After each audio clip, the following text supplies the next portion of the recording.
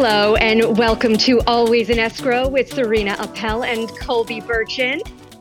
Hi, Serena. How are you? Oh, I am just ecstatic right now because we are speaking with world-renowned actor Alan Wan, who is no stranger to the camera.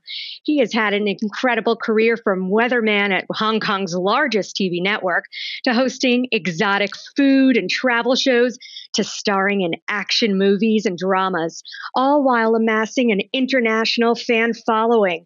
He brings his incredible talent for candid conversation and humor as the co-host of the Donkeys podcast. Alan, welcome to our show. Hello, hello, hello. It's great to be with you. Thank you for having me. It's no wonder that your career is where it is today and that you have gained so much attention in showbiz. Thank you. Thank you. I appreciate it very much. Okay, so you've lived in Hong Kong and then you made the move to Singapore. Now you reside in LA. Which of these cities that you've lived in has had the most laid back or the most demanding kind of lifestyle? Wow. That's a good question. I've never been asked this question. This is a good question. Wow. Which one I would say most demanding would definitely be Hong Kong. Hong Kong is just so fast paced. Everybody's always moving. Even in the TV station, whenever we were doing TV, it was always just so fast. It was always consistent, like nonstop. The most laid back. Actually, I'll say LA. I'll say LA definitely is the most laid back, but Singapore is a close second. Singapore is actually a close second, which is also surprising because a lot of people think Singapore is also very fast paced, but I don't know. I really enjoyed Singapore. I thought the weather was nice. The people were nice. The food was good. And it was just a really good time. Actually, I'll go back one step.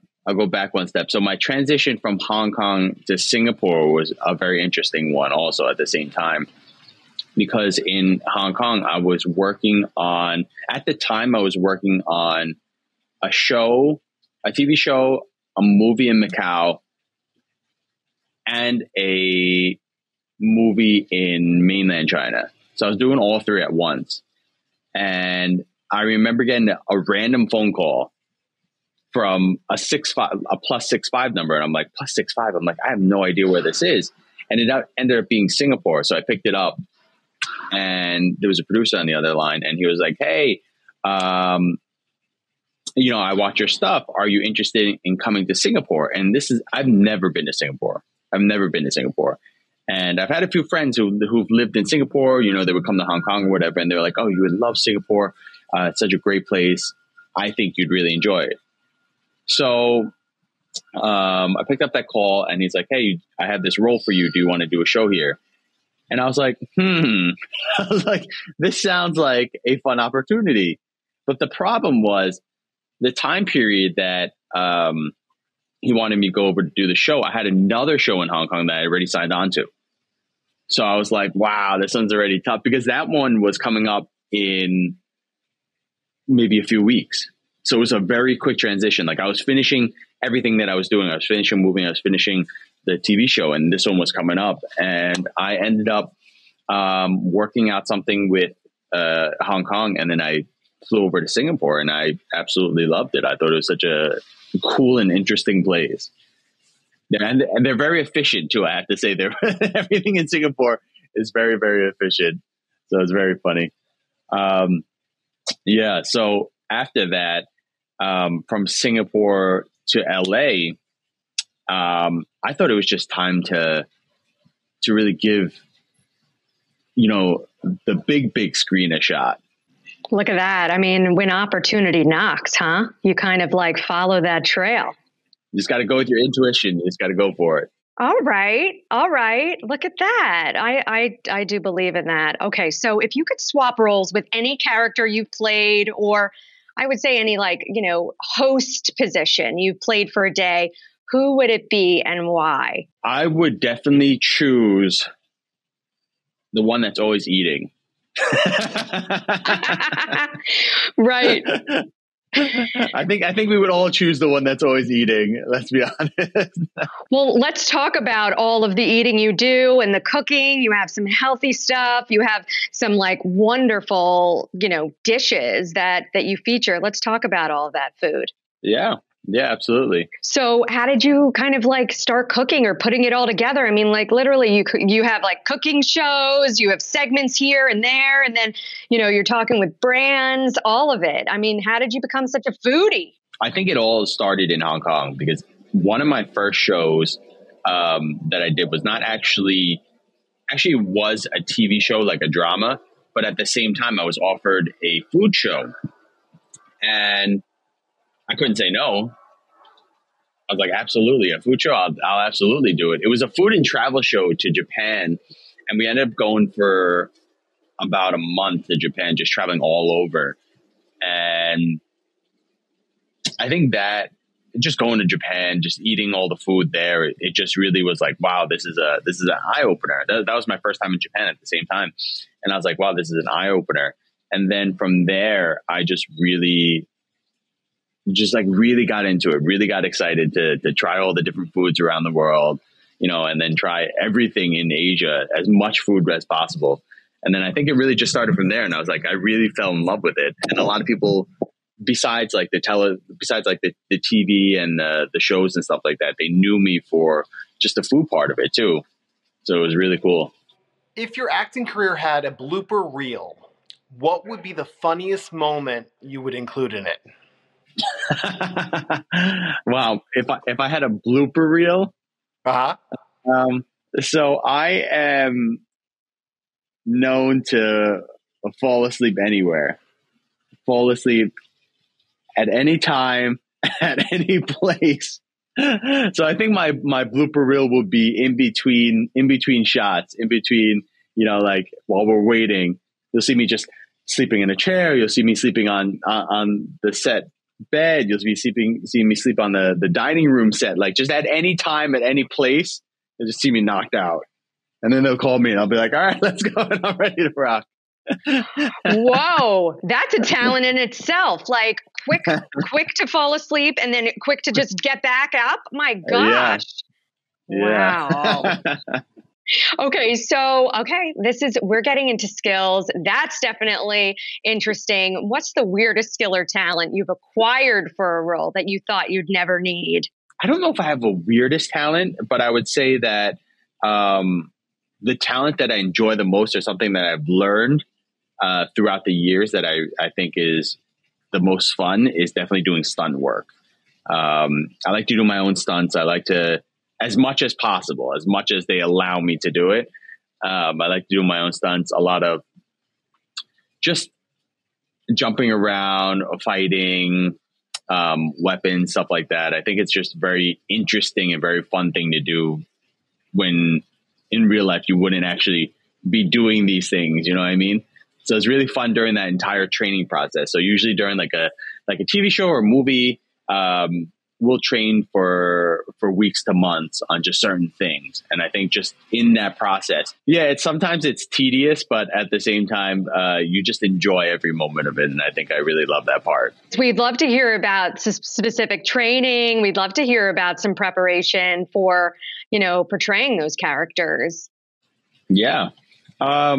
Really, when you go into an action role, there's a lot of things that you have to do prior to that. And I would say the least fun part, but also maybe 2 weeks into it, it starts to get very fun, is the eating portion. Okay. The eating portion, because I love food.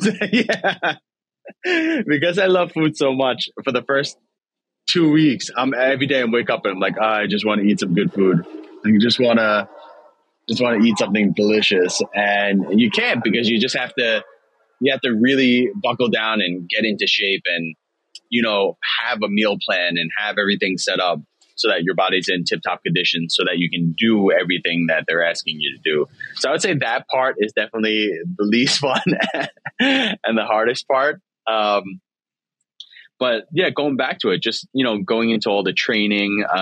One of my favorite studios is in Singapore, and they're called Sandbox. And a good friend of mine. I've been training with him over there for years, and they're just really advanced, and I really enjoy working and just doing stuff there.